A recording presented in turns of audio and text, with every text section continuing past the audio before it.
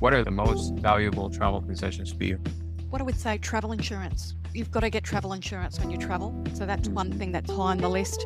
What I try and do is I make copies of the documents as well, the passport and all that, but keep them electronically. And then if something happens, you've got that backup. Another thing I would do, don't take all your possessions with you. You know, we all love nice, expensive possessions. You're better off not taking them with you if you can help it, because one, you could get them stolen, and two, you're not utilising them when you're over there, right? And then another thing I would suggest, especially with the money, try and break the money up. If you're taking foreign cash with you, and you might also have a credit card, try and split that money up into different little pockets of money. So don't keep all your money in the one wallet, break it up.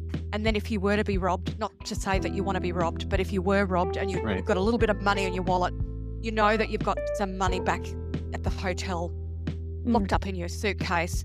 And so it's not going to be the end of the world, but you carry everything with you, and you were to be a victim of theft, then you're done for, right?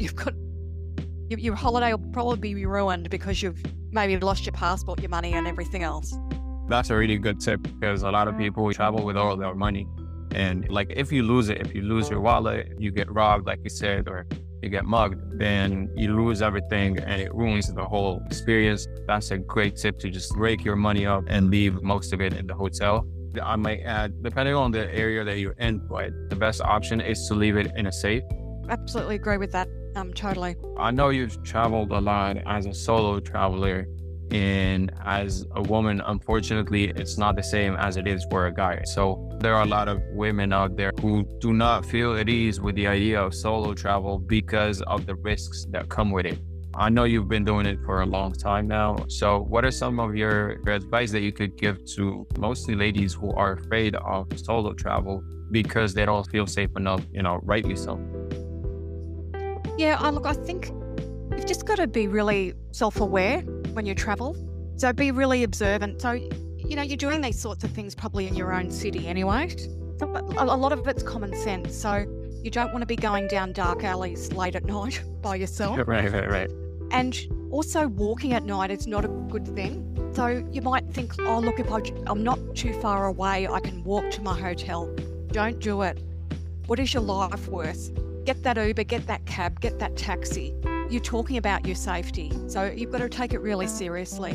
What I would say, you're always going to be more safe in a crowd. So always look for crowds where there's families. So if there's mothers and fathers and children, you can pretty much take that as a sign that things are pretty safe there, because the kids wouldn't be there if it wasn't safe.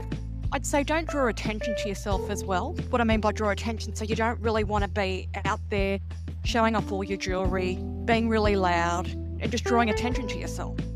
So you're the centre of attention. Another thing I would say, be really careful. Obviously you meet people when you travel. Be really careful what you tell other people that you've just met. So you don't want to say, oh, I'm in room 502 at this hotel. That would just be a total security risk breach if you did something like that.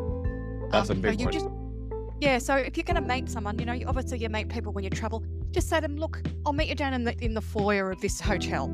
So they don't know what room you're in. They might know what hotel you're in, but they don't know, and they're not meeting you up in your room. So it's always good to meet them down in the lobby. And I would just say be really careful. So, don't do things that you're really dangerous, like hitchhiking, for instance. You don't want to hitchhike.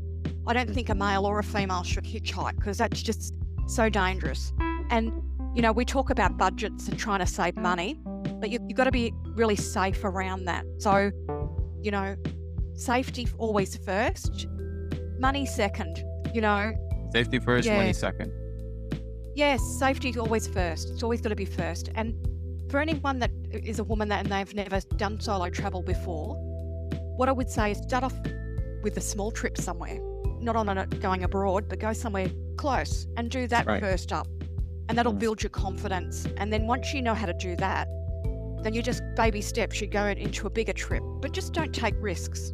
Always be very self-aware, be observant, and just be really safe with whatever you do. That's amazing advice. Thank you so much. And, when you haven't been traveling for so long, like the tip that you gave about, not giving your room number or just not inviting people to your room and making them wait in the hall, that one is a big one, because a lot of people make the mistake of, oh, I just met these people, they seem cool, I'm going to tell them where I live, And to some people, that's even counterintuitive because they feel like that's going to make them feel safe because someone knows where they live. So if something happens to them, the idea is that someone already knows where you've been staying. You don't know who you're meeting. Like some of the nicest people can be evil. So